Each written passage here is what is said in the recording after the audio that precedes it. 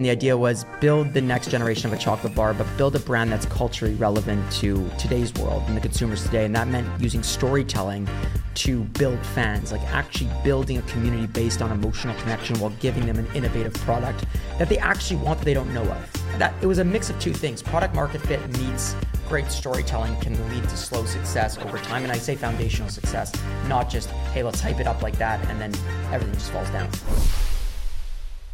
Welcome back to another episode of Chew on This. This one's really special because we typically don't have all three of us here on an episode, and just for you though, the Chief Rainmaker, Forbes 30 Under 30. You've probably seen him on every single social media platform. If you don't know his brand, you definitely know him. Jake Carls, Midday Squares. Welcome. Wow, that was a natural intro. That was fucking good. Well, I'm pumped that I got the three of you in one room. This is good. This is going to be an interesting conversation. No, I'm pumped to be here, and I think we're going to get deep today. I think it's going to be fun. So thank you for having me, boys. Absolutely. We're excited.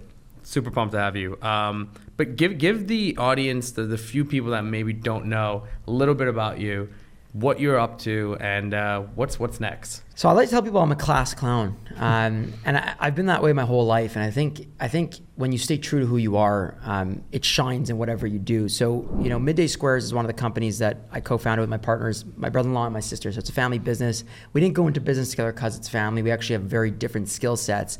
And the class clown is my skill set. And what I mean by that is it's like a hype character, and it's like this idea of business development in corporate terms, but I go out there and I just build relationships. I make friends with people, and then eventually my teams actually need people that they were going to work with, whether it's a retailer, whether it's a journalist, whether it's a new investor, and I bring them that relationship, but the relationship is already warm at that point. So whoever the person is they already are intentionally wanting to work with us. Rather than my team reaching out to, hey, Target, let's go do business. It's a lot harder that way, right? So I will build that relationship with the target buyer a lot before without the intention of, setting the intention to actually get in there. My idea is make the friend. When you do that, you create that emotional connection, and then the time's right, we'll set up that time. So that's my job. I travel the world. I make noise. I go by a Rainmaker, modern day Willy Wonka. We own a chocolate company, and yeah, we're having fun. So I think that's the most important. I think one thing that'd be really cool to jump into though is sometimes people don't even realize how innovative the product you guys created, right? Because you're obviously talking about where you're launching and how you've built relationships and how fast the brand is growing, which we'll get into. But just talk about the product for a second. Who came up with this? What is a Midday Square, and why is it important for you guys? Great question. So my sister is the creator, Leslie Carls. I love her. We don't agree on a lot of things, but we do agree on Midday Squares. So she was making this chocolate snack, earlier, like two and a half years before Midday Squares even launched, and it was for her husband, Nick, my brother-in-law, who's my partner as well. And he was a diehard chocolate lover. He still is a diehard chocolate lover, but he would eat like Hershey bars or sometimes Lindt at like 2 p.m. every day. And his afternoon would actually get like a crash after that. He'd be tired. He'd be like, there's sugary items. He'd get that exhaustion and kind of like not be full. He'd eat more. So my sister, being a foodie at the time, and she is a foodie now, she would go and be like, hey, I can make you something cleaner, something healthier that's still indulgent, but has some sort of function, some protein, some plant-based ingredients, clean foods. And she made that for 2.5 years for him and his team, and he was at a software company before, and they loved it. They freaked. And in 2018, they decided to commercialize this product. And one day, my brother-in-law read a report from a large conglomerate in Canada, and it said that dark chocolate was growing year over year very fast, and that vegan proteins were also growing year over year very quickly. So my brother-in-law in his head, being a data guy, was like, oh my God, we're going to have product market fit because there's these two massive growth categories. We can make a baby with these two things. And that's when they came to me and they're like, yo, we need a guy to make noise and build the brand. Food and beverage is an extremely hard industry. It's extremely hard to gain space in retailers. It's extremely hard to sell through. And it's extremely hard to get the consumer's attention. And that's what I'm good at. So I was like, at the time, my ex-girlfriend broke up with me, and I was kind of depressed, not going to lie. She canned me after 4 years, could you imagine? Jesus. She missed the boat. No, I'm kidding. No, I'm kidding. She's a good person. But I just got married to somebody else. Like, so anyway, so I joined. She's on the boat. Hopefully this is a huge cruise ship, right? But I hope not. Yeah. So yeah, then we came together, the three of us, launched the company August 4th, 2018. The idea was build the next generation of a chocolate bar, but build a brand that's culturally relevant to today's world and the consumers today. And that meant using storytelling to build fans, like actually building a community based on emotional connection while giving them an innovative product that they actually want that they don't know of. It was a mix of two things. Product market fit meets great storytelling can lead to slow success over time. And I say foundational success, not just, hey, let's hype it up like that and then everything just falls down. No, that's awesome. So like you and your two co-founders, you said you all have 3 different skill sets. Can you explain that? Yeah, so they're currently co-CEOing, and they are introverts, I'm extroverted, so that right there is a good balance. But my brother-in-law is a software engineer by trade, and he loves data. So he loves running the company on more of like, hey, this is the data we're going to function with. Here's how we're going to function. That's the decision we're going to make. My sister is a badass executor. So she's really good with hard conversations, executing the vision, and building manufacturing. She's been in manufacturing her whole life. She had a fashion company before this. She had tried to build a hotel. Like, she did crazy shit, failed at each one, but she didn't fail in the bad way. She failed and learned and built more, right? So she actually built our factory and worked so hard to do that. And then my skill set was building a community. So when you put all 3 together, it actually equals like a tripod, a strong tripod where it's foundationally strong. And we don't really cross each other's skill sets. So what I'm good at, they're bad at. What they're bad at, what I'm bad at, they're good at. And we trust each other deeply, what we do. But the key to that trust was we go to see therapy once a week, in good or bad times, since day one, August 4th, 2018. I think our first session was August 10th. And the idea was we work to get aligned with each other, understand each other, have hard conversations, and build a trust that continuously gets stronger and stronger and stronger through deep communication. And we go in the best times possible. And trust me, sometimes you don't want to go to a 2-hour therapy session on a Tuesday morning when things are so good. But we do it because we commit to the partnership and we commit to the vision of building Midday Squares. Otherwise, we would have killed each other. So we might need therapy. I can give you his number. When you talk about building community, right, is that synonymous with saying like, okay, you guys have to build an audience for the brand? I like to say instead of customers, build fans. Right. And I think community is all about fandom. It's people that relate to something and want to be part of something together. And how we do it specifically is obviously deliver a good product. I think that you should have that as a standard, right? But I think the second thing that you want to do is make somebody feel something deeply about your brand. And the moment they feel something, they're creating an emotion. And that emotion can be categorized as angry, sad, happy, motivational, aspirational, whatever it is. But they're part of your journey. And the journey is that we're building this business, and we want to show people that you could build a business by truly being unapologetically yourself. So not following the typical CPG playbook, but hey, take this playbook and say, we're going to go this way when everyone's going that way. It might not work, but we're taking the fucking risk. And it's an unaverage decision. And usually when you do an unaverage decision, you have an unaverage outcome, right? Good or bad, but at least it's not average. Right.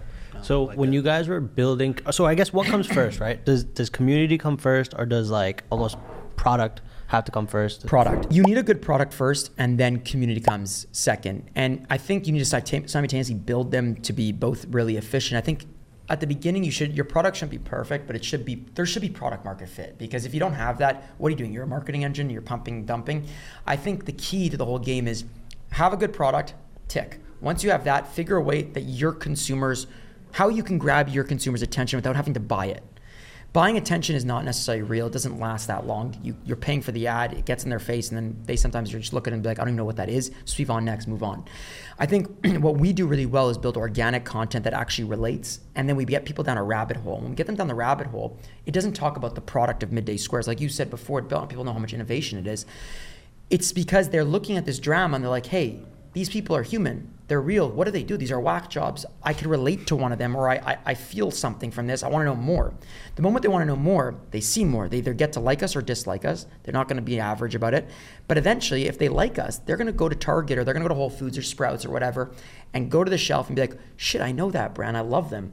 I just saw them on TikTok, and I freaked when they showed their therapy session. I go to therapy. So that's community. And I think the community allows you to scale really big in terms of customer base, but I think you can't continue to grow without having a great product. It's powerful. You touched on a lot of growth. I think it'd be pretty awesome to kind of share a little bit about that. Like, I think you're hitting probably gonna have $30 million this year in revenue, coming off a $15 million a year. And what was your biggest driving channel? I don't even think it is paid advertising. No. So Is it the Rainmaker? no, listen, the Rainmaker has a good return on investment. Because I get some of those big retailers you see that we're in. That's from the Rainmaker, heading from our sales team. I love our sales team though. It's an engineer, so he's not even a sales guy. But yeah, no, dude. I think the mass volume is coming from retail. So 70% of our business is at like, stores like Target, Whole Foods, Sprouts, Fresh Time, a lot of those great stores, and then a bunch in Canada. It's 30% D2C. Year one we were 100% D2C in our first 3 months, and we did about $1 million in our first year. Our second year, we went to 3 million to 9 million, 8.9 million it was. Then last year, we did 15.1 million, and then this year we'll do 30. So, insane.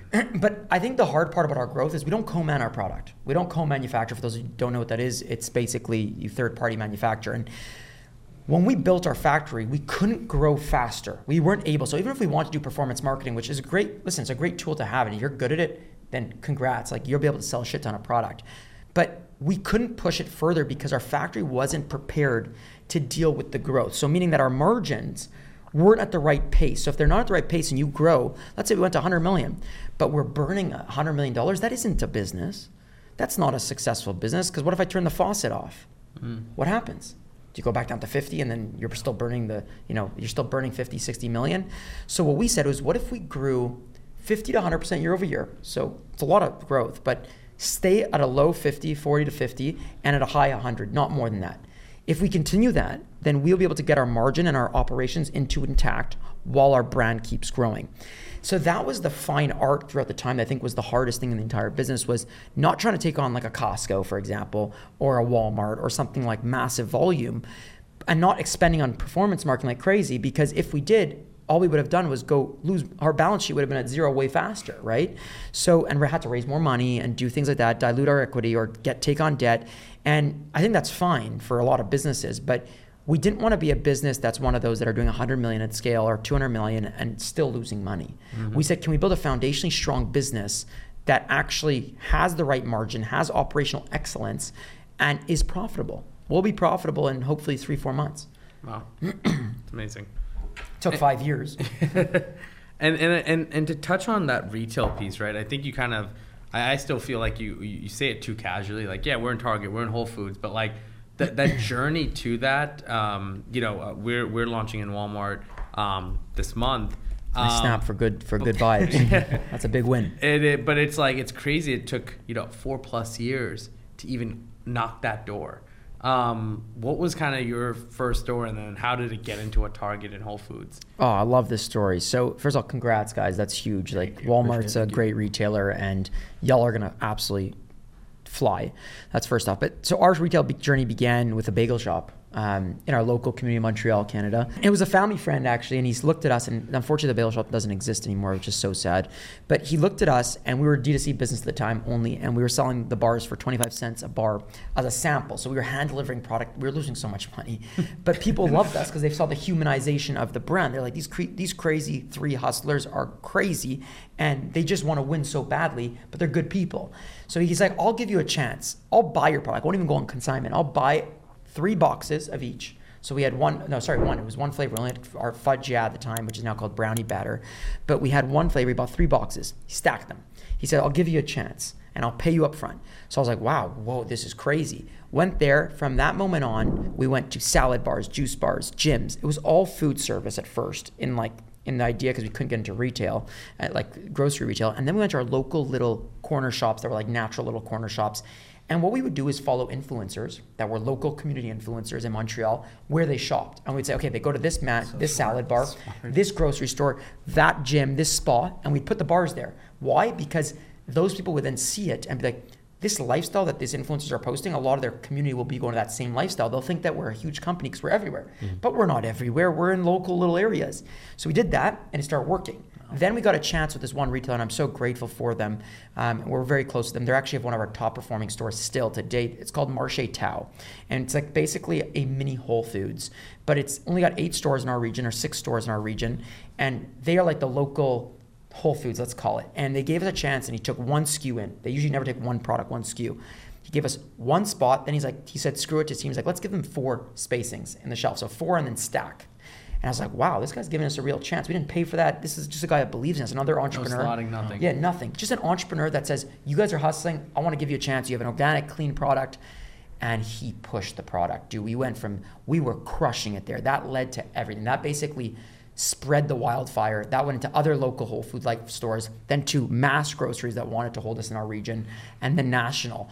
And we still did the city by city approach of kind of going like local shop, bagel shop, coffee shop, gym, follow the influencer. But eventually, once we did Toronto and then we did Vancouver, we got an opportunity with Air One in the US. And that kind of led to the gates opening up. And that gates was basically Air One took a chance, Sprouts saw it, Sprouts wanted it, then they took us national. And so are most of these like inbound? Like, a lot of it's saw inbound. You here. Wow. And I think the strategy that I always share with people is one simple thing: build out loud. Elon Musk builds out loud, and what that means is he just shares his journey and unapologetically who he is. So people either love this guy or hate him. I love him personally because I'm inspired by him.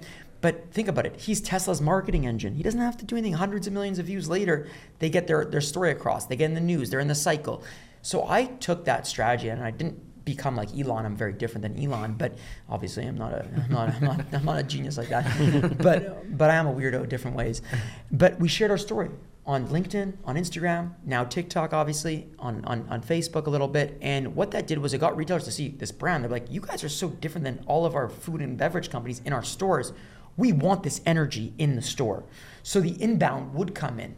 The only outbound that we did was, I think it was Walmart Canada. And we reached out, we really wanted to be pushed in there. And we did get it. But she's like, yeah, I see your stuff all the time. I love it. The energy of your brand, it's so cool. Can we do content together? And I think that that's where content and building out loud is an advantage for anyone that actually is good at it. Because if you're good at it, you're gonna get attention. How we raised our capital? Through building out loud. How we got into media, all this media? Build out loud. How we got into retail? Build out loud. So how much more can I give you whether it's you or other entrepreneurs, to then try to start building out? And I'm not saying do what Midday Squares is doing, where we show therapy sessions, breakdowns, legal battles, milestones, but find what's authentic to you or you that's listening and build from there. It could be that you're sports drink and you're all about sports. Tell your story about sports, because the more authentic you are, the more relatable it is, and the more trust builds, and the more people are talking. So that's how we got into retail, and then that led to Target, that led to all these things, and hopefully Walmart one day in the US, and hopefully Costco. But again, I think there's a lot more to retail strategy, but from a standpoint of inbound and getting in, it was all that. The other side was all data and actual execution at store level. As far as like when you guys film, are any of you apprehensive? Like, I know you're an extrovert, so you're down with it, but you said the other two are introverts. How do you get them to be okay with being that open? We had a weird deal at the beginning. So think about it, this filming is not new. It's from day one. August 4th, the cameras came out. We would take our iPhone out and we would self-film and raw post. Like literally just whatever happened. Like if we were talking right now, like in this podcast, obviously we didn't have a podcast then, but I would take the camera out, show it, and then just post the moment that happened. It was very unfiltered, raw. People loved that. The problem with that was my attention had to be on always taking the camera out. And like you're in the middle of an argument with your family. Imagine this. We're talking right now. Hold up. Hold up. Okay. Nobody move. It would actually make us all laugh and break the fight up. But still, it was too complex. So one of our first hires was actually a videographer, not a food scientist. So it was an interesting gig that we played. But my sister and brother-in-law are introverts. And at first, telling them to film was, they thought I was out of my mind. But I said to them, you brought me on as the third partner to do exactly this, to give you a strategy that will set us apart to a certain extent and build community, authentic community. And at first they're like, we're not doing this. And I was like, well, then I'm done. I'm not doing this either. And then the second thing was they finally accepted and said, just give us patience though. So we'll take a lot of takes, because my sister didn't like the way she looked. My brother-in-law thought he was embarrassing. So they didn't want to film it. So they'd keep taking. It was getting frustrating. It was like, imagine take 2, take 3, take 4 of an authentic situation, but then you got to kind of reenact it to a certain extent. It was kind of weird. Yeah. Then they said to me, fine, we'll do it. We'll commit 3 months to fully going. And if it doesn't work, we're done with the reality show shit, like stupidity. Yeah. I said, okay, good. Let's do this. Let's fire the engines. Let's be bold. But then they said, you have to do one thing too. And I said, well, what's the story? What's the hidden subject now? They go, you have to come to therapy once a week. Okay. And I said to them, absolutely fucking not. I am the happiest guy in the game. Fraternity, hockey, competitive sports, jacked at the time, not as jacked. I used to be way more jacked. But I had a fitness business, you know. But I said to them, I'm the happiest dude in the world. What are you talking about? And they said, so then you're not joining the company. So I said, you're going to throw the whole thing away, this whole beautiful thing that we're about to do for therapy. And I said, I'll go to 1 session. Then I'll go to 2. And then they're like, no, you'll go to 5, once a week. So I went to the first session. I'll never forget. This was insane. I sat there. We were think about it, 1 there, my sister, my brother-in-law, therapist. So safe zone, whatever, in like a library room, typically what you think on TV is a therapy session.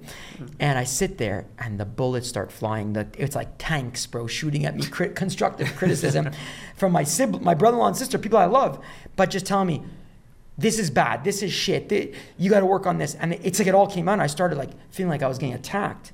But I felt good because the therapist was there because it was a middleman type of thing where he then asked me halfway through, he's like, Jake, do you need to take a break? That's how bad it was. And I was like, no, I got this.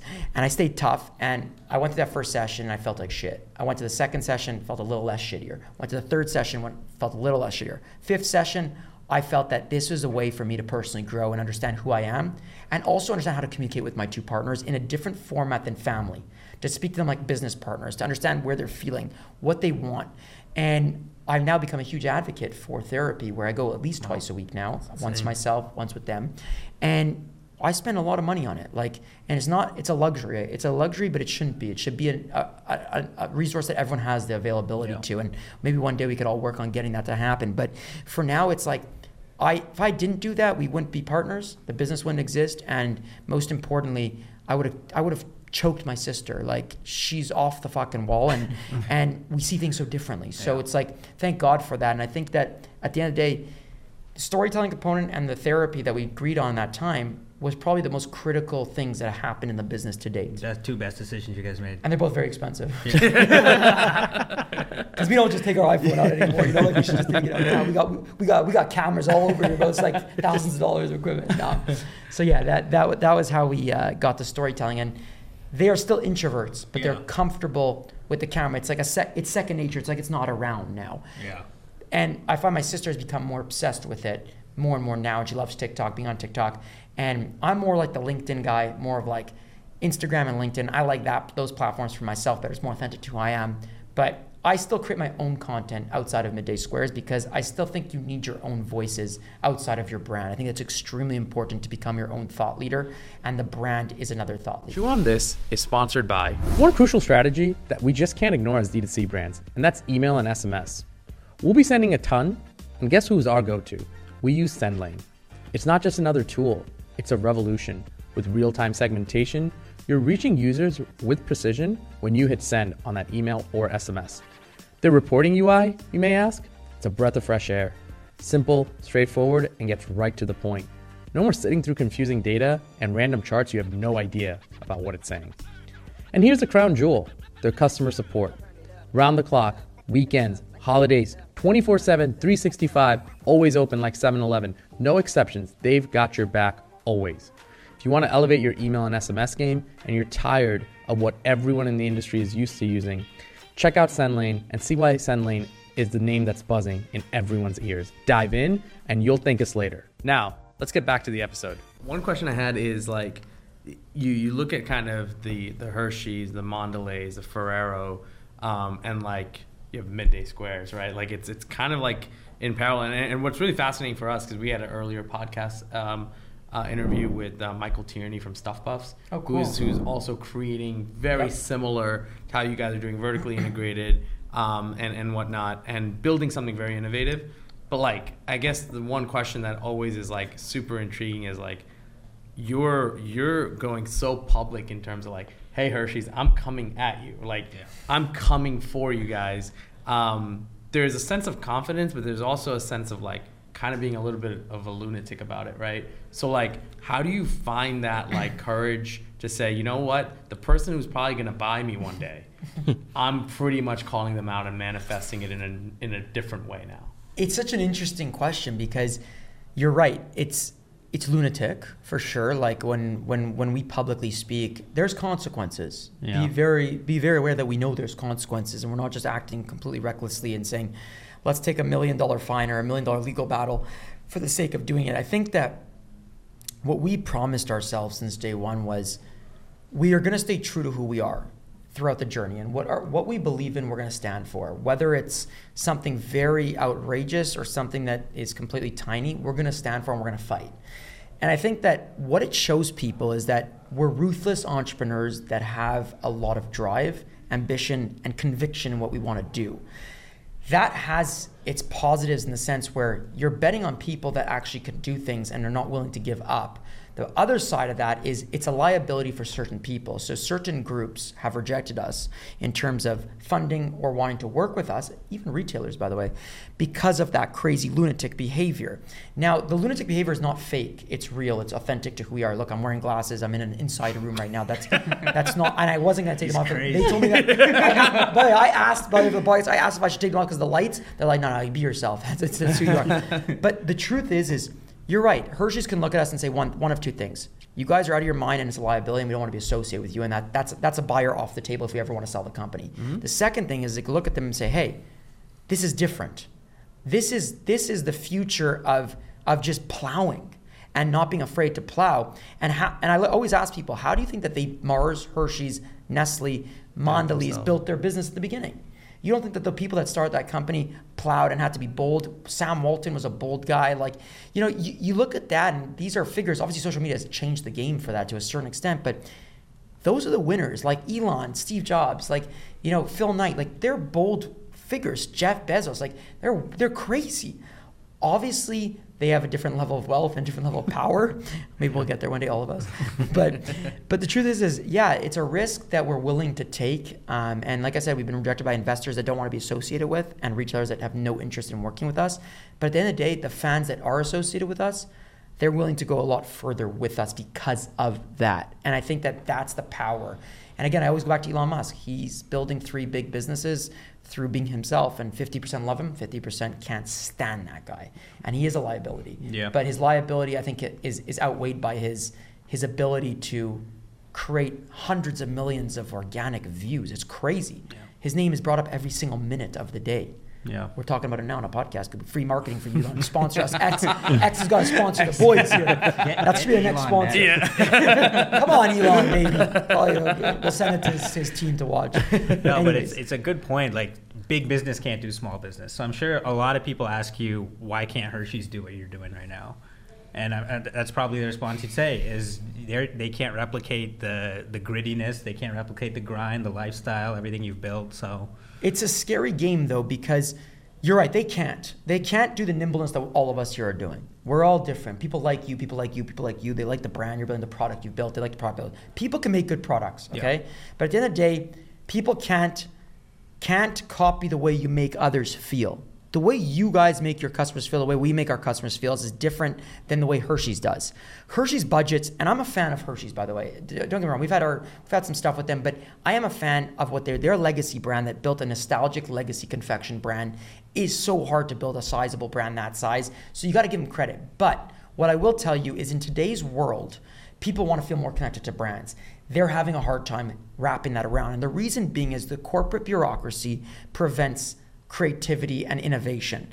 What we all have is creativity and innovation. We have the ability to do it. So I hope that as you guys keep scaling your business, you don't lose that. Because if you lose that, then you're just like everyone else. Same thing with us. I see how process gets put into the business, and process has to happen. You need process to scale. But the real winners, the big winners, the unicorn business that will build will be the people that do process while remaining creative and innovative and being able to do that stuff. Not too many people have accomplished that. Not too many brands have done it. Lululemon did it. Nike's done it over 40 years, in my opinion. But what new brands have really gone? Liquid Death's doing a decent job, to be honest with you. But how many other brands do we have? In cosmetic, maybe you see a lot more. But again, process will scale a business because there has to be quality assurance. There has to be safety. You have to have margin. You have to have your supply chain intact. That's boring infrastructural stuff that, again, Mondelez, Hershey's do extremely well. The second thing is the creativity and how you make people feel. That's what we all do really well here. And I think that if we have a conversation in 5 years and we've lost it, then shame on us. Because we know what will make us different. So why would we change that? Yeah, 100%. Is scaling the business directly correlated to scaling your community? I personally, speaking for myself, not for Midday Squares, I believe so. I believe that the more the community grows, the more a business will grow. I'm also truly passionate about it myself because I'm working on that side. So like I work on it every second of the day. But I don't think you necessarily need community. And I say this with caution. I don't think you necessarily need community to build a unicorn business, because you could build a private label business without community, or a commodity product without community. But you bet it on price, function, and you're doing it different, you're going to win. But if you're building a brand like both of us are doing, I think community is going to be a key factor in terms of passing the chasm of going from small to medium-sized to really large-sized business. Do you feel like, does scaling community, at least for you, mean like, is that just more content? Is that a lot more output from your team? Or does that mean now getting even more creators under kind of the umbrella of Midday Squares? I think how we justify community building and growing is not through KPIs of followers and views. I think we monitor in a qualitative perspective, and it's interesting. It's because investors can't get around this, but it's basically, do we make people feel something in the content that we create? Does the engagement, is it powerful? Is it depth? Is there people just writing like a tick mark on it or a happy face, or they're writing, thank you for doing this. It makes me feel good. I relate to this. That's community. So we look at, how does that expand? Does it get bigger? Does it get bigger? And at the same time, we're monitoring our retail sales. So we're seeing, does the correlation of the viral video that we made actually drive revenue up? Because at the end of the day, you still need to answer those questions to your board and stuff like that, right? So if I were to just tell you, oh, we made you feel something deeply, but revenue's dropping, they wouldn't continue letting us do what we're doing. So I think that that's a super, super thing, is revenue increasing over time, but at the same time is your content not about views, but about the depth of how people interact with it. Do you get more DMs? Are they more interactive? Do people want to be associated brand? Do they want to wear your company name? We're all wearing. What's happening? Other companies. What the hell's going on here? Are you guys out of your fucking mind? This is free marketing.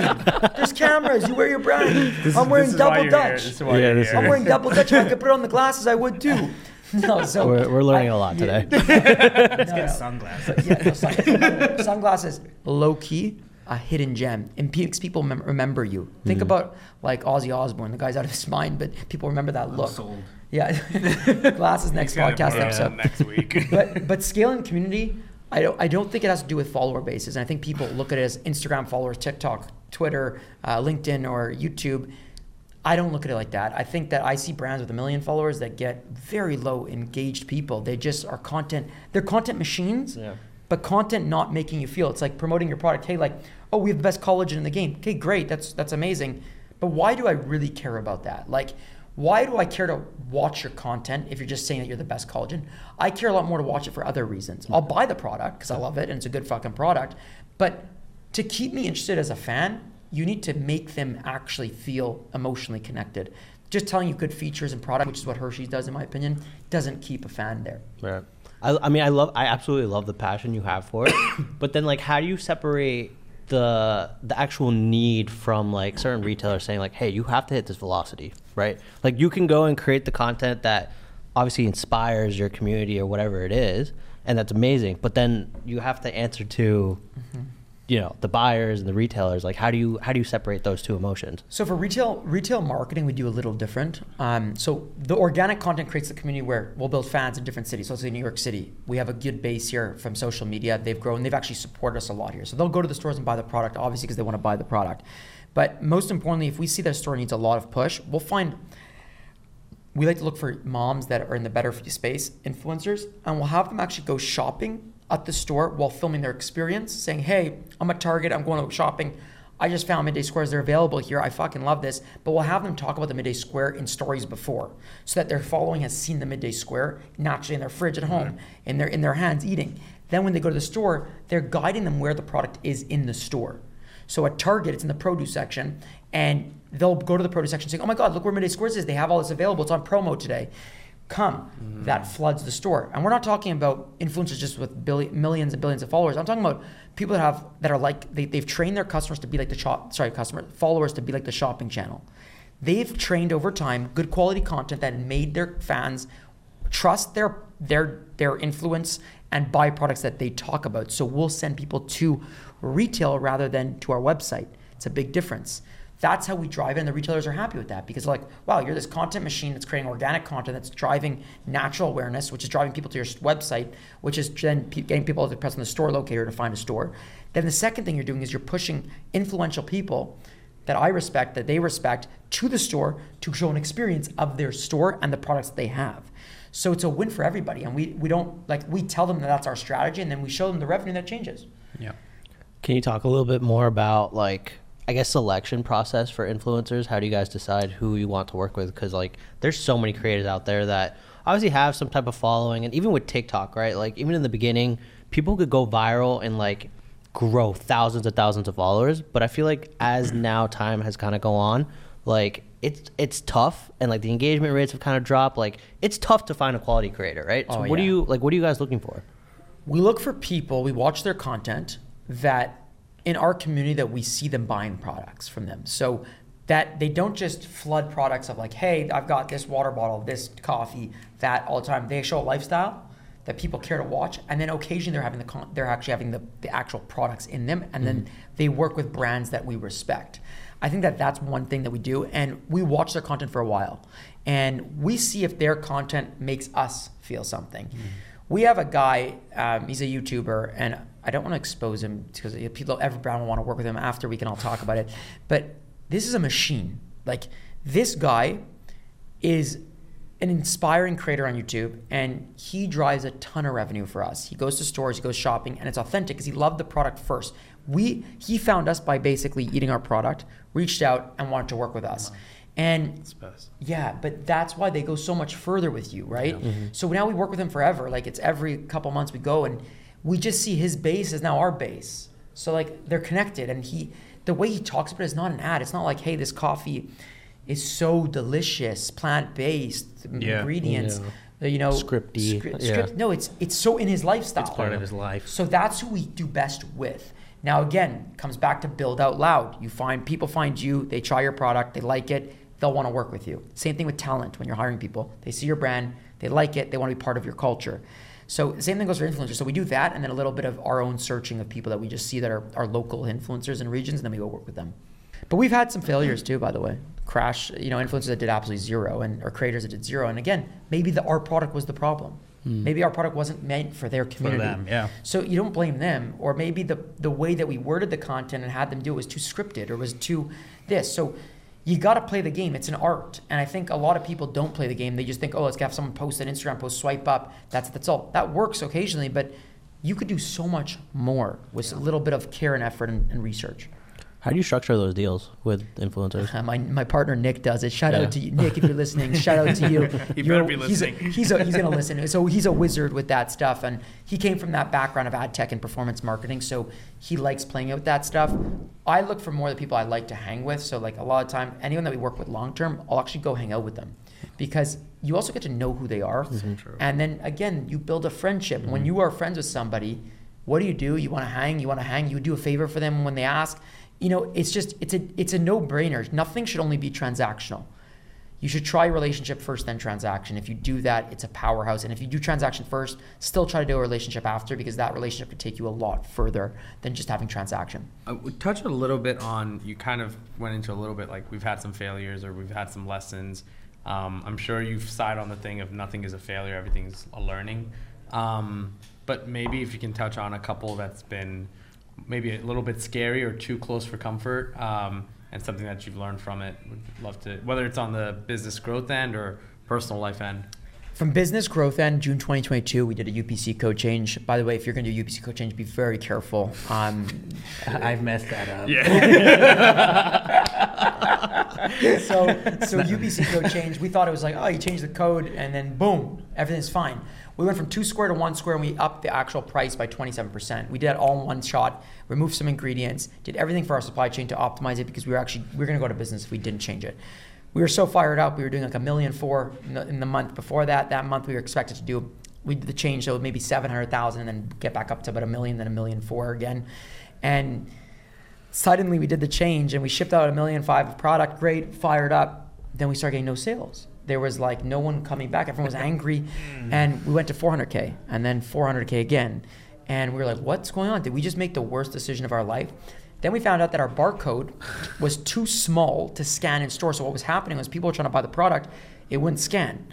So what happens in a scenario like that is either the grocery cashier either types in the 9-digit or 10-digit code, which is very painful and time consuming, or they itemize it as a grocery item, which does not count as a midday square. What does that mean? That they'll never know if you're out of stock because it doesn't register out. So no one was reordering. We had out of stocks, no one reordered. Every customer was mad. The prices were higher. We ended up thinking that we bankrupted the company. We were about a month away from one more mistake that completely closed the company. And then we actually changed our team, our entire team, like kind of shifted out. And we then started to see the uplift come because we stickered the packaging, we got the barcode back. And we started to actually come up and we realized that the decision was actually a great decision to go to the 1 square. They buy 2 squares at a time now at $2.49 per square rather than 1 package at $3.99. So it was a great decision in the end, but it took 6 months. We thought it would take 2 months. And that was a huge learning that we went through and almost bankrupted the company, and the fighting, the chaos, I'll never forget. And what was unique about it was every retailer was mad at us. Customers were livid. And it was the first time we had both of those mad. And that was a scary moment. The second thing is this year I hurt my back playing hockey. And I was when that happened, I was in a very high stress life zone. I got engaged. I was in Forbes. I was doing TV, radio every week. I was having time of my life, to be honest with you. But my ego was kind of getting in the way, and I was kind of like trying to not lose all this. I wanted to keep it going. And I'll never forget, I was playing hockey one night, fucking stressed as hell outside, and I fell taking a wrist shot, and I extended my back, and I felt this horrible pain, and it didn't go away. It kept coming back, spasm, and I couldn't walk properly, I couldn't sit properly, electric shocks, MRIs, nothing was wrong, blah, blah, blah. Happened for 3 months, and then finally I broke down completely. My whole life fell apart, and I realized that I don't know who I am anymore. I'm stressed as hell. I'm not happy about anything. I'm miserable. I can't move. I'm not mobile. I can't travel. I can't go be myself anymore. I've lost my identity, and if I can't be mobile, then I'm a useless person. So I burnt out completely. Took a month and a half sabbatical because I couldn't talk to people. I was mentally unwell, and the business was doing well, but I didn't give a shit. And I took a month and a half off, and this is where partners are really important in your business, is that people that care about you and will support you. I went to 36 days in a row of therapy, to work through what I was going through, my identity crisis and a burnout, and not to know that I'm not identified by my physical body. I'm identified by who I am as a character and the person I am. And coming to that was crazy realization. Then I slowly started coming back, and then I got back to work, and I'm still not perfect. I'm injured still, but I'm getting there. Like I'm able to I'm here today in New Jersey. And I fucking danced before, so still. But I learned that burnout is a real thing, my friend, and I almost changed my whole life in that moment. I never felt low like that in my life. I didn't care to see friends. I didn't want to see family. I didn't want to talk to anybody. I was not the Jake that everyone knows, and. Yeah, dude, I don't know what's lower than that. I think lower than that, unfortunately, is not being part of the world anymore. But I wasn't at that stage, but I didn't care to just sleep all day. I was like, I'll sleep all day. I'll just do nothing and wait for my fiance at the time to come home and then just complain. And I got out of that, and I was like, holy shit, I let my body get there. And it was 4.5 years of just nonstop go. It wasn't the idea of the hockey injury that ruined me. It wasn't the injury shit, don't get me wrong, but it's the buildup of how much stress I put on myself over 4.5 years and trying to be perfect, trying to be the best, trying to accomplish so much. And putting that pressure was hard. It builds up in your body. The stress builds up. Taking 140 flights in a year is not fucking normal. I did that last year. That's wild. 140. It's insane. Jeez. And then, so those are 2 moments, a personal moment and then a business moment that, again, almost destroyed me personally and then almost destroyed our business. Learn from both of them. Hey guys, we're gonna take a quick break from the episode to analyze some of our top performing ads in our ad account. A lot of people have been asking me, what have you been running, statics, videos? Well, I'm gonna show you our top performing ads utilizing a platform called Motion, which pretty much analyzes all the data of all of our top performing creatives, ROAS, by spend, by CTR, CPCs, everything. So check it out. What's going on, guys? Today we will be reviewing some of our top performing creatives in our ad account that have spent over the last 90 days. We will be analyzing why I think these creatives are working, what I'm going to do to create iterations, and hopefully you can take this feedback and utilize some of our templates for some of the ads in your own ad account. So let's get into it. The way that I like to pretty much visualize and analyze what's going on in our ad account, you may notice this app or maybe have seen it before, but it's called Motion. It allows us to pull, all of our data and help us visualize what's going on, right? So I like to look at spend levels, the return on ad spend, our CPAs and our AOVs. Motion just makes that super easy to visually take a look at the data and analyze it. So let's get into the first creative. This one's super interesting and super easy to create. I like to call this the community/review ad. Essentially, you're taking any social proof from your brand and turning it into an ad. So the reason I think this works, right? If anybody looks at this, they'll probably think, oh, this is way too much text. Nobody's really gonna read this, or they'll scroll on by, right? This is actually an iteration of a first time try. So our first time try was quite literally taking the review and putting it on an ad and just running it. Then we realized, okay, it's kind of like a mid performer, low performer, but the idea still makes sense, right? It's showcasing the social proof, and in theory, it should work, right? So what we ended up doing is the next iteration, which is this, is that we actually highlighted the key pieces from the review, right? So I absolutely love the burn. What's the burn? Lose weight. Okay, this is something around weight loss. Size 16 to a size 10. Oh, solid results. Thanks for my life back, Avi, right? So now I understand, okay, this is a brand. Then we have a few more elements on the ad, which is a render of the bottle, so you know exactly what that person is talking about. 90-day guarantee, so there's a little bit more of oh, okay, I can check this out, and if it doesn't work, I can get my money back. But yes, this is a iteration of a mid-performing ad and is now one of our top performers in the ad account. I don't think this one is difficult to recreate. In terms of iterations, what I'd probably do is go through our community, go through our reviews, and find similar reviews that perhaps maybe call out a very specific reason, right? So this is a little bit more general around weight loss, but what I would find is reviews that are centered around very specific problems, right? So one of our customers' top problems in terms of weight loss or gaining weight is because of menopause or PCOS. So I might go and look for specific reviews around people who had POS and how that helped them, right? So that becomes angle A. Or maybe something around thyroid issues, or the next one being, just sedimentary lifestyle. So there's so many different ways I can expand on this, as well as hit different angles. So going through your reviews and community posts is key for literally anything, but to create ads based off of it is a cheat code. So definitely scan through, definitely pull out the top performing ones and turn them into ads, but make sure that you're not just copying and pasting, but making it visually appealing so that it's easy to digest. So hopefully this helps. Take this one back into your ad account and let me know how it performs for you. If you're looking to sign up for Motion, click the link in the description for a special offer today. Now, let's get back to the episode. You guys have built a really, really strong team. You kind of mentioned that you've kind of shifted out the team. You guys probably have some sort of culture of hire fast, fire faster. Yep. But this is probably something you guys had to learn too, like building big teams and finding good talent. Can you touch a little bit on that? I know this is more like even just a personal question, because like we're always in midst, like how do we like just invest in better people, but then like their salaries are higher, so it's like how do you justify it? And then like how like just team building concept. So first off, we have a high turnover. I think one of the highest turnovers in like people, when we tell like people in Montreal like that have other businesses, they're like, you guys go through that many people? And I'm actually proud of it, in the sense of why I'm proud of it is because the turnover is high because we try to protect the culture. So we protect the people that work there, our family, that we call our family. And the reason why we call them that is because if you have somebody that's not good energy or not the right fit for your company, the danger and cancer it can cause and spread is very quickly through an organization. Especially if we're 65 people, it could pass really quickly. And I think that our team knows that we won't keep that is a powerful cultural boost, and that even if it's a hard conversation and we have to remove it, we will remove it. That being said, we've made horrible hires and we've kept them a little too long, where it cost us that UPC code issue. Was somebody on our team was not, in my opinion, experienced, I'm going to use it, be very polite, experienced to deal with a scenario like that, and it damaged the brand a lot more.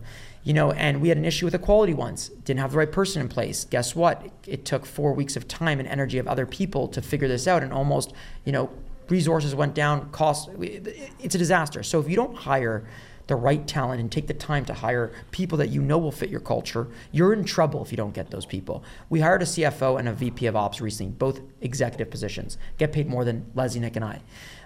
But listen, as an entrepreneur, you get paid last, right? And you got to be okay with being fed last. Yep. And I'm okay with that, and I'm totally fine. They're worth every dollar. They're amazing at what they do. But when they came in, we saw what talent is.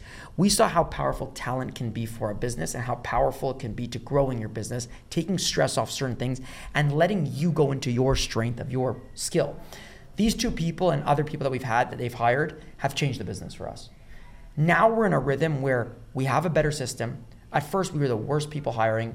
And also geographically, in Montreal, it's a lot harder to bring talent there because people don't want to learn the language, French, unfortunately. Right. So people don't want to learn it. And so bringing a U.S. citizen in, they don't want to come, even if you pay an arm and a leg. So it's been it's been very tough. But I think, again, build a culture, find the right people for your culture, and that's authentic to it. Don't hire somebody that is opposite of your culture, because at the end of the day, it's going to be an uncomfortable situation. They're not going to want to be there. And I always tell people, there's no gun to your head. The door's always open. You can leave when you want. Just leave if you want to leave. Don't wait it out, because you're just going to hurt the business more, right? And we have an alumni wall in our office where it's kind of like the PayPal mafia. Hopefully we'll be able to build a mafia like that. But we want them to go win. And people that leave our company or that we fired that we respect, it just wasn't the right fit maybe, we put them on the wall and we want to celebrate them because they're going to go and do amazing things too. And that's our culture. That's the vibe. But again, I think it's still our kryptonite that we're not perfect at hiring. And to find those two really experienced people that were talented and really made a difference took years. So if you guys have advice, let us know, to be honest with me. Well, why do you feel like it took years? Because we tried recruiters, we tried everyone, and one strategy we did that worked was, I don't know if it's legal in the US, but but we made everybody that we felt that was actually passing the first initial screening make a video that they had to send in to us with weird questions. And we wanted to see their personality of who they are and if they would do it, because we are a media first company, meaning that everything is filmed all the time. If you're not comfortable with that, Midday Squares is not for you. You could be the best CPG president, operator in the world. We won't bring you in if you can't understand that. Yeah. So most people will actually not do the video and say, this is so stupid. Why would I do it? Boom, out, weed it out. We know you're not going to fit for us. People that do it believe in what we're doing.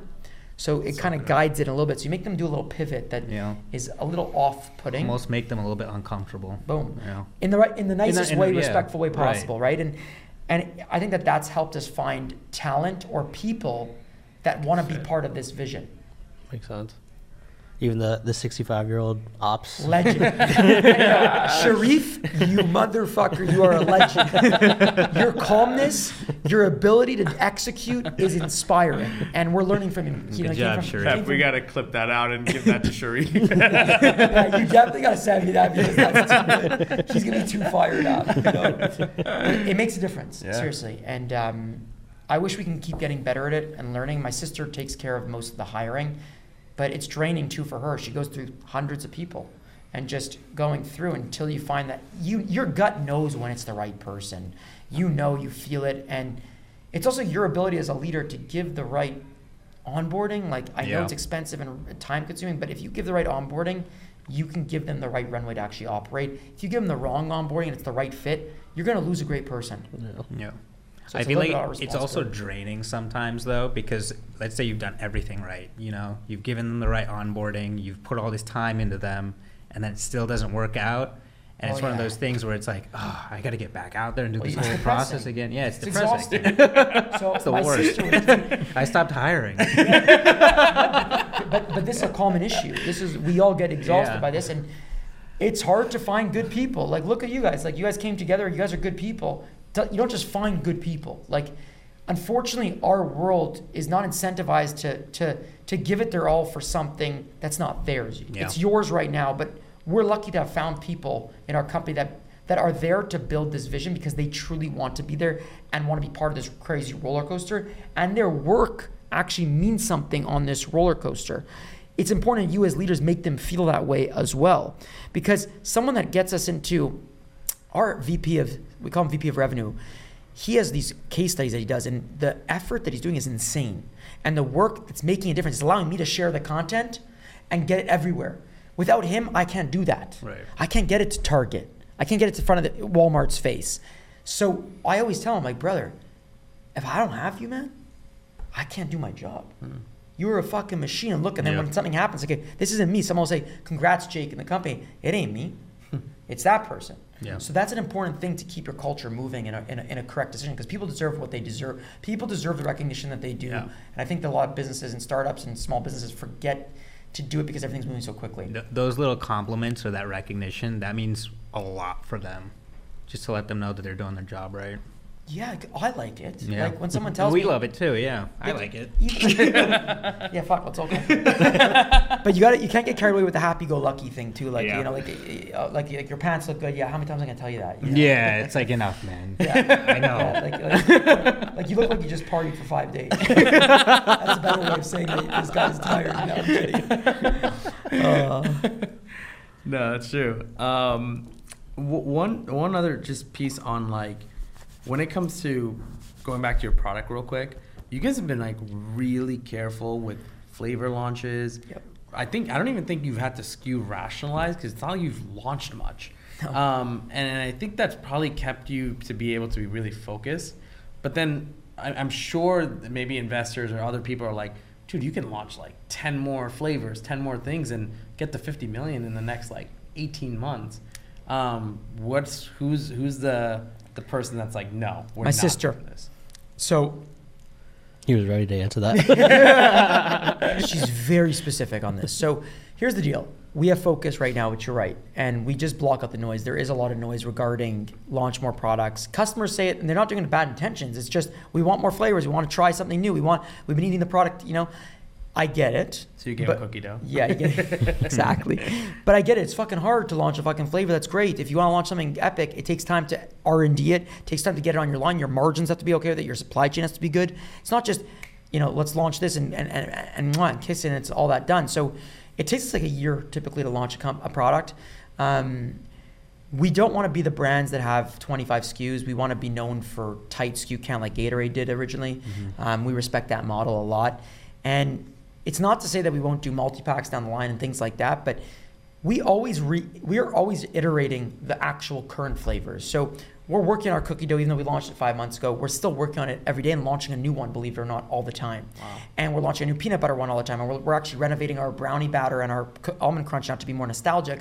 But our team's working on that because we know that we have a base already there. Yeah. So let's just give them the product. And if we can continue to every day to focus on trying to make it better and more optimized for our business, then we're winning. But if we were to continue to focus on new flavors, we can never optimize it. We don't have time. So we always tell our investors or people that do say that, listen, we'll hit these revenue goals in a little bit longer time, but it will be more depth.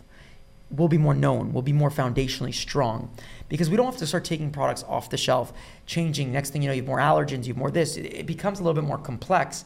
And right now our team, we own our manufacturing, so you have to do it yourself. So you have to train your teams. You have to do things. Yeah. Different flavors take different things, right? So it's a lot of moving pieces. Until we have the right team, fully, we're not doing anything like that. Is it also because like most of your business is retail, so launching new SKUs into retail is probably a lot more. It's not like D2C where we can just launch a SKU and tomorrow it's there and next week it's gone. Yeah. Retail is probably you have to forecast everything. It's a lot everything. Harder, forecast ingredients, forecast everything. So that's why retail. That's why we're 70% retail business. So you got to imagine we got to know. And trust me, if they pull it off the shelf and they don't trust, they see your shit, it's a shit product, the retailer gets rattled. Yeah. Don't think that they give you shit. Yeah. And guess what? It hinders their opinion on the next one. Right. So you got to build the trust in a very delicate way at retail because if you have a power player hitter that's doing really well, that's what they care about. But if you have shit players you keep launching after that, it changes the game, by the way. The amount of merchandise they'll give you, the amount of to answer your call, it's a whole game. And a lot of companies just chase revenue. Don't chase revenue. Build foundationally strong products that people actually care about and want to continue buying. How do you guys optimize the product? Is this based off of feedback from community, retailers, internal? What does that look like? A lot of internal and community. That's where it's coming from. We hear feedback. We find that maybe we don't like the product as much anymore. So our team will then start working on something or we'll find something cool to add in and then we'll put it in and we'll test it out. But again, there's a lot of noise, man, with all this shit. There's so much noise. So if you listen to everything, you ain't going to go nowhere. Yeah. And you have to just put your horse blinders on, stay quite focused on what you do great, and continue to do that. And how do retailers feel about you guys changing things? Well, we don't change it enough to do a UPC code change. Small So changes, it's right. small changes that are actually making the product hopefully better. So we tell them that we're enhancing the consumer experience. Do they want to be involved at all? Like, No. oh, let's Some test do, it or yeah. whatever. Some want us to help. They want us to launch a certain flavor. Yeah. But again, you got to balance a fine line with that because you start doing it for one, you're doing it for others, Yeah. and like you got to be a fair company. You can't just favor certain retailers. Yes, some that do better than you, and some do better than the others, and you can give them more resources because they have more market cap for what you're doing. But at the end of the day, if I do a Whole Foods product and then Sprouts calls me and says, "What the fuck?" Sprouts was before Whole Foods. Like you got to be it's a very dangerous game to get into. People, Relationships. yeah, you start damaging it. The respect starts to disappear. You're not promising exclusives to anybody now. Never exclusive. We had one of our big retailers say, "We'll only take the cookie dough nationally if you promise an exclusive." And we said, "Really?" So we said no, and we didn't take it. Now they're taking it. Damn. There you go. Still love them as a retailer, but they tried for the exclusive, and you don't just give the exclusive. At least No. they're shooting their shot. Yeah, listen, I respect the ask, but then do the ask and then help us out right away. Like don't just wait. They have to wait for. They saw a lot of other other retailers doing well with it, so they took it. So for you guys are, primarily retail focused. I think you guys said 70%, right? Yeah. You guys have such a strong organic presence that a lot of like D2C brands, like D2C only brands, don't even have. So is there going to be a focus towards D2C in the future? Do you feel like this is just a retail only product? Because I mean, even for us, like building organic would fuel our paid efforts and things like that, and you guys already nailed it. So why not go the other route too? Great question. D2C is powerful for us. It's still 30%. Shipping refrigerated chocolate's hard. It's very hard. The prices are whack on shipping. We haven't optimized that. Until we optimize that, there's no reason to push it more. But yeah, you're right. We could probably make this a 50-50 business if we wanted to. The content's there. We have it. We get the views, right? But we don't direct the views typically to the retail, to the D2C side. We direct it to retail or just to brand awareness. Yeah, I think down the line, if we could figure out an outbound freight method that makes sense, then yeah, why not play around a little bit more? Because it's a no-brainer. We could use it as a lever always. If we're down revenue, we have a lever where we could press, and the D2C will pump up. But our retail is actually more profitable right now than D2C.